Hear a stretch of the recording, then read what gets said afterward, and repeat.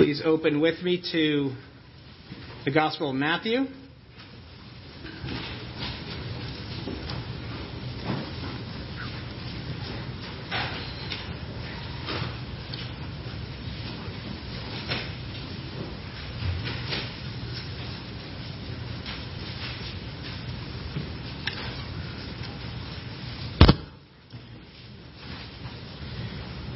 Okay. So a lot on here with the ear. It's a lot of things with all the masks and all right.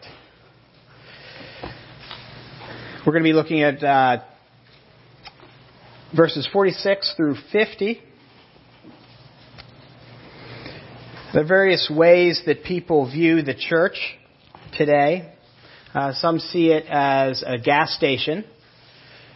The church is a place where you kind of spiritually fill up, if you will, your spiritual gas tank. When you're running low, you get a good sermon. They'll keep you going throughout the week. Some see the church as kind of like a movie theater in that sense. That the church is a place that offers entertainment. Go to escape for an hour, hopefully in comfortable seats. Sorry. Others see the church as something like a drugstore, a place where you can fill a prescription that will deal with your particular brand of pain. Yet some others see the church as like a big box retailer, a Best Buy. It offers a place for the best products in a clean and safe environment. But today I want to give you a more biblical view of the church, one that Jesus himself came to die for and to proclaim. Christ gives us a look at what the church really is, and that is a family of God, the household of God, a family. Look with me at verses 46 through 50. God's word says, while he was still speaking to the people, behold, his mother and brother stood outside, asking to speak to him. But he replied to the man and told him, who is my mother? And who are my brothers? And stretching out his hand towards his disciples, he said, here are my mother and my brothers. For whoever does the will of my Father in heaven is my brother and sister and mother. Please pray with me. Heavenly Father, I ask you to bless this time in your word. And Spirit, we implore you to do the work that you do so well, which is illuminating the word of God for us and applying it to our hearts. So Lord, as we wander through this text, I pray that you will help us to get an elevated sense of our family of God. In Jesus' name, amen. So this passage is really a bridge text in Matthew. In chapter 12, we have seen that there is a lot of conflict going on with Jesus and the Pharisees over this healing of the demon-possessed man. The Pharisees claim it is of satanic origin, and Jesus' power is of Satan, and he's come to bring Satan's kingdom to earth. And Jesus counters with a logical argument. You can turn back there if you want to. In verse 28, he says, a house divided cannot stand. And then he goes on to say, if I drive out demons by the Spirit of God, then the kingdom of God has come upon you. You see his logical argument there? If a demon is not doing this, if Satan is not doing this, then in fact I am who I say I am. And I have come to bring what I've said I've come to bring. And that is the kingdom of God to earth. That's the main theme in Matthew. That's why I've named this sermon series the Upside Down Kingdom. It's God's kingdom coming to earth. And it looks upside down, but really our kingdom is the one that's upside down, and his is right side up. And it's coming and supplanting the kingdom of man. And so now, if you look ahead, in chapter 13, you can glance down there, you see that Jesus, in the next whole chapter, is going to go on to explain what this kingdom of God looks like. Okay, so the kingdom of God is coming. What does it look like? And he's going to use a lot of metaphors like seeds and soils and weeds and nets and treasures and pearls to describe this kingdom that he has come to bring. And wedged right before that, the conflict and the description of the kingdom is this little narrative. These 4 verses. And Jesus, in these verses, Jesus' mother and the 4 brothers, we assume, have arrived at this controversy, and they have seen the back and forth that is going on with the Pharisees. And in Mark, the parallel text, in Mark 3, we see the reason that Matthew doesn't give here. The reason they come. Because they think that Jesus is out of his mind. He's crazy. He's lost it. He has a Messiah complex. And so they come to take him home. That's why they're there. He's been criticizing the most respected religious people of their day, doing battle with them, the Pharisees, getting progressively more argumentative with them. He's made claims that they think are crazy, that he is the one that they've been waiting for all these years. And so they come to take him home. Although the scriptures later show us that they'll all come to faith, John 7 tells us that at this point, they were not believers. They were not. They later on come to be believers, but not here. And so they arrive, and they cannot get into the house where Jesus is teaching. So they send a messenger in to tell Jesus, we're here, come out to us. And that message is related to Jesus, and that sets up our text. He turns this moment into an important teaching moment about the family of God. He's going to teach us what the family of God is. He's going to take this moment to show us the priority that the kingdom of God has in your life. The priority that the kingdom of God has in your life. This is nothing new. This is what Jesus has been teaching on all along. He told the rich young ruler, leave everything and follow me. That's how important the kingdom is. He told another man whose father had just died, don't go back and bury your father. Follow me instead. There's the priority of the kingdom. He told his disciples and the crowds over and over again, anyone who does not pick up his cross and follow me is not fit to be one of my disciples. That's the priority of the kingdom of God in your life.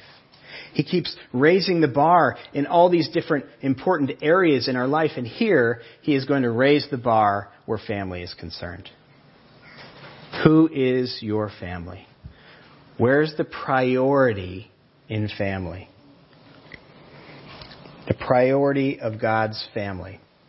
Jesus asks in verse 48, who is my mother and who are my brothers? Pointing to his disciples, he said, here are my mother and my brothers. Here Jesus is giving a really challenging teaching. A really hard teaching for some. That our view of family is necessarily challenged when it comes to following Christ. See, when you repent and you give your life to Christ, there's a lot of things that happen that are actually unseen by the naked eye. A lot of spiritual things happen when you come to Christ. I mean, for one thing, you're given the Spirit that comes to reside inside you, to be with you. We don't see that, but it actually happens. God tells us that when we come to Christ, when we repent and come to Christ, that our sins are totally forgiven. We don't see that. And many of us don't feel that, but it's true. When you come to Christ, you're given a new nature, the Bible tells us. A new nature, a new creation. Then in Romans 7 says, wars with our old creation. We feel that, don't we? On almost a daily basis. We have this new creation. We don't see it, but it's there. And now Jesus is saying, you're actually given a new family. You're given a new family when you come to Christ. Galatians 4, one of my favorite texts in all of Scripture, Galatians 4, starting in verse 4, describes it this way. But when the fullness of time had come, God sent his Son, born of a woman, born under the law, to redeem those under the law, so that we might receive adoption as sons. And because you're sons, God has sent the Spirit of his Son into your hearts to cry, Abba, Father. So you're no longer a slave, but a son. And if a son, then an heir. God did not have to use the concept of adoption. He didn't have to use that concept. He could have used the concept of just the new nature. You have a new nature. But he wanted to make it more intimate. Something we could relate to. So he uses this concept of adoption. You're in the family of God. You have a new family. And that new family comes with both privileges and responsibilities. Both privileges and responsibilities. The privileges are numerous. I'll just describe one here. Anne Graham Lotz, in her book, Heaven, My Father's House, tells of when people want to visit her father's house, Billy Graham, in North Carolina. They drive up the long driveway, she writes, and they come to the gate, and they knock on the gate and say, Billy, let us in. We've read your books. We've watched you on TV. We've written to you. Now we want to come to your house. And she says, my father says, depart from me. I don't know you. You're not a member of my family. You've not made arrangements to come home. And then she says, when I drive up that long driveway and knock that same knock, and I say, Dad, this is Annie. I've come home. And the gate is thrown right open, and I go inside because I'm my Father's child. What a privilege it is to be in God's family. That we have this kind of access to God the Creator.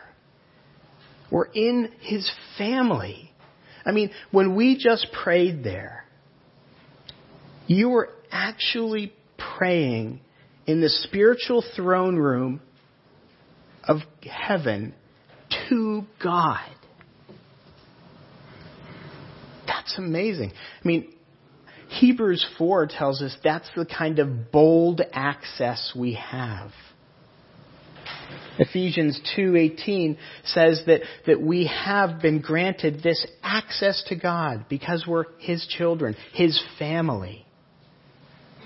That we can actually call him Abba, which is an intimate name that we can kind of translate into God, Daddy. We have that kind of relationship with him. And he cares for us. And he loves us just like his own son Jesus. He loves us just like his own son Jesus. Puritan Thomas Watson wrote, adoption is a greater mercy than Adam had in paradise. Just let that sink in for a moment. Ponder that. Adoption is a greater mercy than Adam had in paradise. I think if that's true, if what Watson is saying is true, we're in a more intimate position than Adam and Eve were. I think that's maybe shades of what's behind what Peter is writing in his first letter, when he says that angels, when they look at our salvation, they wonder about it. They long to look into it. Our relationship with God is closer than the angels. What a privilege. But it also comes with responsibilities. Being in God's family comes with responsibilities. Responsibilities towards each other. And that's what Jesus is showing here. Now, Jesus, by saying that by not going out and by saying, no, these are my mothers and brothers, he's not denigrating the physical family. He's shown all along in the greater context of Scripture that he holds the physical family of God in it very highly, doesn't he? Over and over again, he's going to remind the people about the fourth commandment. He reminds us to be kind towards our family and to honor them. He was kind towards his mother in the second chapter of John, honoring her when she came to him and said, "They've run out of wine. Can you help out?" And he turned the water into wine. At the cross, he took care of his mother, if you remember. One of the 7 words from the cross, he looked down, he knew he was in his final hours or moments, and he said, "John, take care of Mary. Take care of her." He appeared to his brother James, specifically in his resurrected form. He cares for his family. He cares for the physical family. Jesus is not eschewing the physical family at all, but what he's doing here is he's elevating, giving us an understanding of elevating the family of God in our life. We have a new responsibility alongside our physical family, letting us know that there are now responsibilities towards the family of God that sometimes even take priority over the physical family. Whew. Wow. He's showing that right here. That's a tough one to really grapple with. Because family is so important. I mean, moving up here to Maine, it's even given me a greater appreciation for the physical family than I had down in Connecticut. Families are really important. And this can be a challenging teaching, saying, yes, the physical family is important, but the spiritual family is just as important and sometimes takes priority over. Whoa. When does that happen? How do I get from where my heart is now to where Christ is saying it should be? Because that's hard for me. It's hard for me. So I want to suggest to you 8 ways that you can elevate the importance of the family of God in your life. And the first one we just saw today. Commit yourself in membership to a local church. Commit yourself to membership in a local church. Commit yourself like the way you commit to your physical family.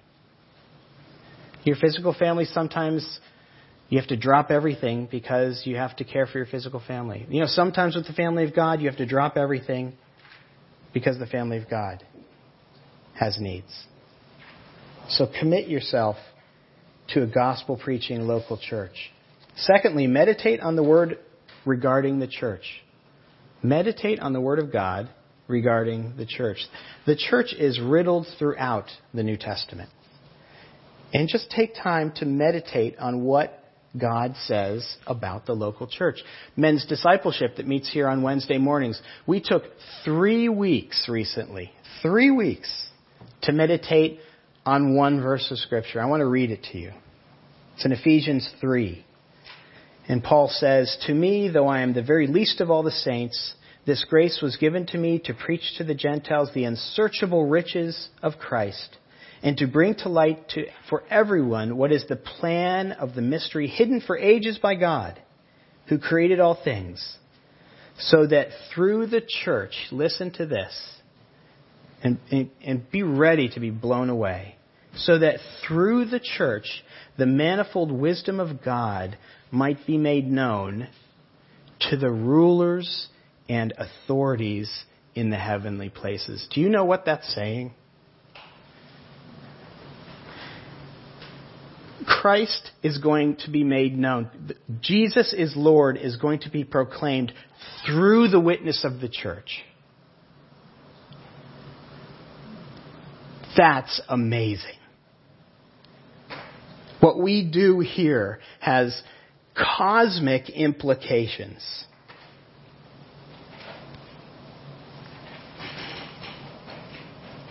Third, consider how you can serve the church.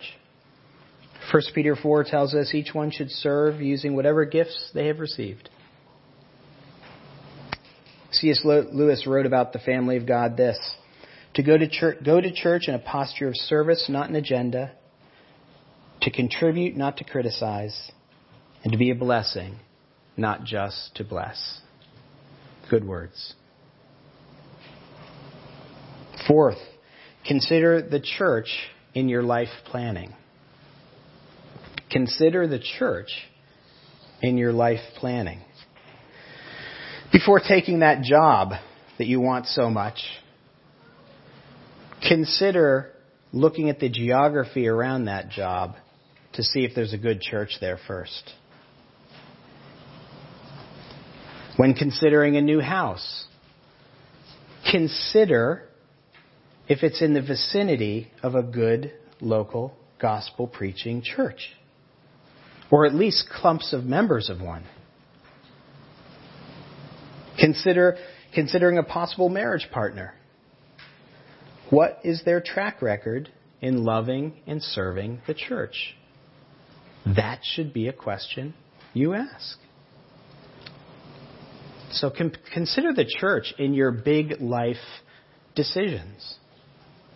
Fifth, practice hospitality. Again, in 1 Peter 4, he encourages us to offer hospitality to one another. One of the easiest ways to elevate the church in your life and in your eyes is to practice hospitality. Have someone over in the church that you don't know so well. It's really easy to gravitate towards the people that you just know and you have history with, but consider having someone over for lunch or for dinner or for coffee even that you don't know so well.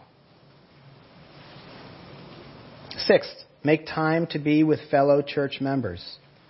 In other words, just as you make room in your schedule for your family, physical family, make room in your schedule for your spiritual family. 7, consider practicing a one another once a week. Consider practicing a one another once a week. Do you know that in Greek there are over 100 times in the New Testament it says one another? Over 100 times. It really forms the basis, this one anothering of true Christian fellowship. Just listen to just a few. Honor one another. Build up. Admonish. Care for one another. Serve. Teach. Forgive one another. Be patient with. Speak truth in love to. Be kind and compassionate to one another. Submit to one another. Show hospitality to. Comfort one another. Exhort. Pray for. Confess your faults to one another. Consider that list, and it's longer. Just pick a one another out each week and start one anothering to elevate your view of the local church. And finally, 8th, consider involvement in a discipleship relationship within the church. You hear this from us all the time. Be a Paul and a Timothy. Be a Paul, be mentoring somebody, and be a Timothy, being mentored by somebody. Actively find those people. Pray that God will lead you to someone who can mentor you and that you can mentor. These are all ways we can begin to elevate the importance of the family of God in our life and begin to prioritize the family of God the way I think Jesus is telling us to here. But there's a second priority Jesus wants us to understand, and that's the priority to the King, the priority to the family of God. But he also is telling us here there's another priority, the priority of the King. Look at verse 50 with me. For whoever does the will of God, the will of my Father in heaven, is my brother and sister and mother. So how do you know who's in the family and who's out? How do you recognize a family member? I mean, in physical families, many times they have physical traits, right? Like they all have a certain hair color or eye color or facial feature or the same tilt of a head. The Habsburg royal family in Spain ruled for almost 200 years, and they were instantly recognizable. Do you know why? They had what has come to be called, the Habsburg jaw. This huge protruding jaw that was so pronounced that most of them had such an underbite that they couldn't fully close their mouth. The mark of a family member in God's household is not a physical trait, but a heart trait. A desire to do the will of God. A desire to obey the Father's will. Elizabeth Elliot at Urbana 76 told a story about her brother Thomas. Their mother used to let him play with paper bags in the living room. And one day she walked into the living room and they were strewn all over.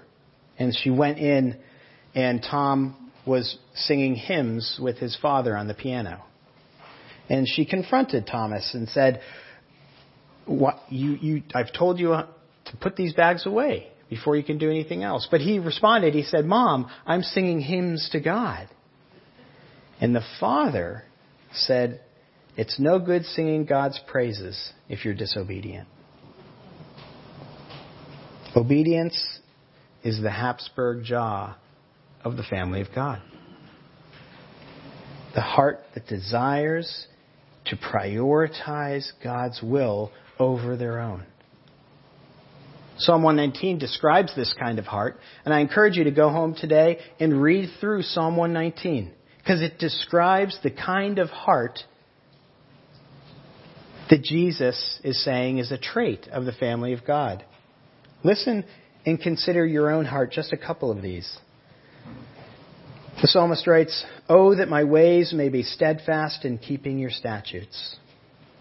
With my whole heart I seek you. Let me not wander from your commandments. I find great delight in your commandments, which I love. The law from your mouth is more precious to me than thousands of pieces of silver and gold. Oh, how I love your law. It is my meditation all day long.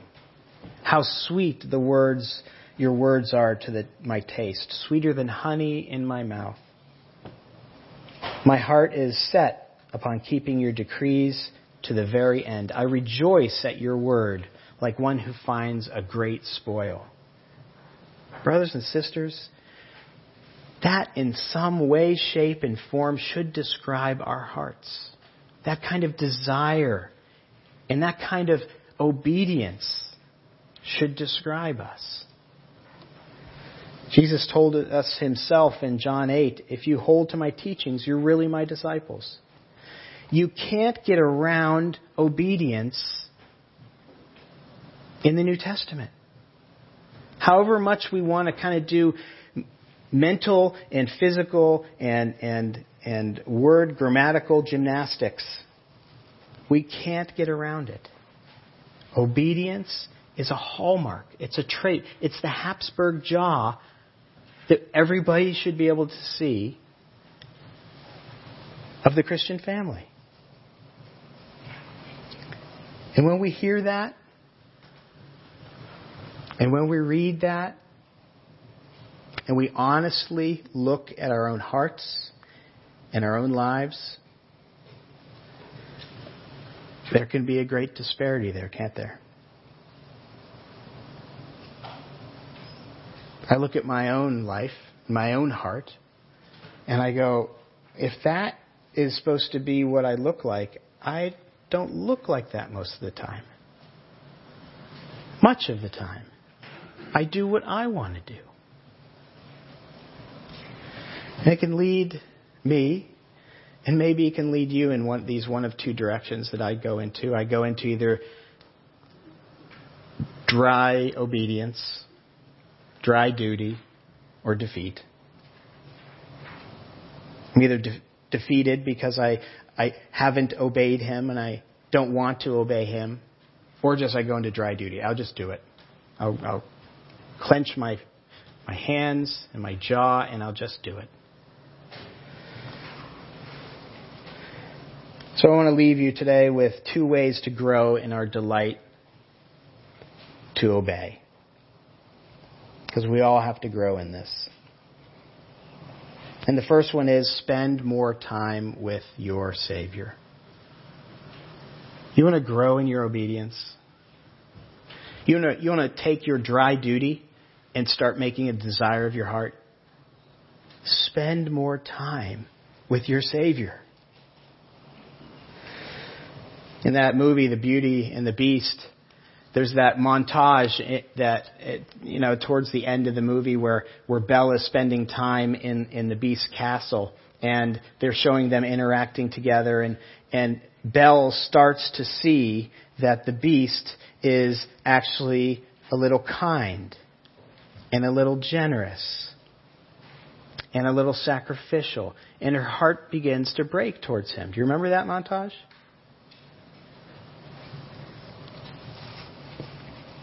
That's the result because she is growing in her love for him. So too with us. As we spend time with Jesus, our heart breaks towards him. Our heart wants to obey him. We want to follow in his footsteps. As we spend time in the Word, learning how Jesus was kind to lepers and outcasts, forgiving the woman who was caught in adultery, gently restoring Peter after he had put the stiff arm up to him, patient towards his disciples, our heart begins to break and grow in our obedience. When we spend time in prayer to him, just talking and sharing our lives. Have you ever done that in prayer? Where there's no agenda. I just want to be with you. Here's what I'm going through. Here are my thoughts. You know, the Psalms, a lot of the Psalms are just that. As we spend time hearing how he's changed people, haven't the testimonies just been delightful for our own spiritual growth this last month? Hearing how God has changed people from the inside out. That's Christ. When we spend time talking to our brothers and sisters, maybe doing a one another with each other, talking about the things of Christ. It's one of my favorite times with my friends is when we just talk about Christ.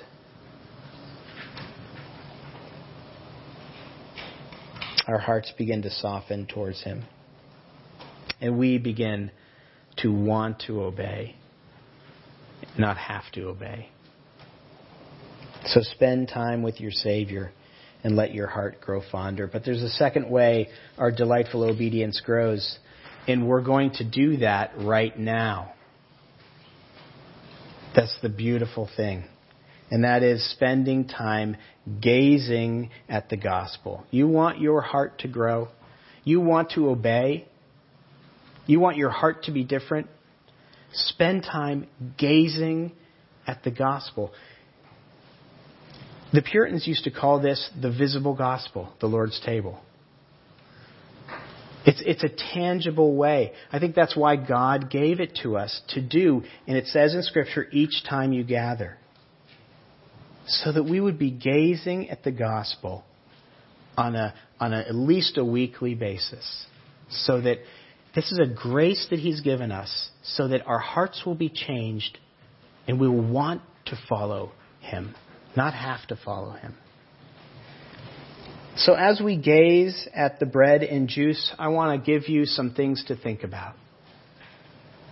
I want us to remember that as we gaze here, these elements represent that you are totally forgiven of all your sin. Totally forgiven. Past, present, and future. I want you to remember what a great cost our salvation was. Jesus' very life. We remember that salvation is free, but it's not cheap. As we gaze at these elements, remember that our penalty for sin has been totally paid for. Remember that God's wrath has been exhausted on Christ. And as someone said earlier, He has nothing left but love and acceptance for us. Think about that. Remember that by His wounds, we are healed. As you gaze at the visible gospel, remember that Christ was made sin for us so that we might become the righteousness of God. Remember that death has no hold on us because of what Christ has done. Remember that Christ in us gives us the power to obey.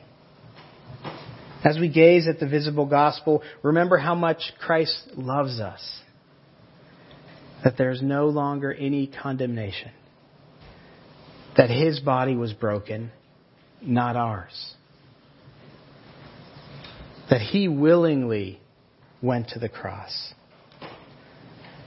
We remember that He did not stay dead as we gaze at the visible gospel here.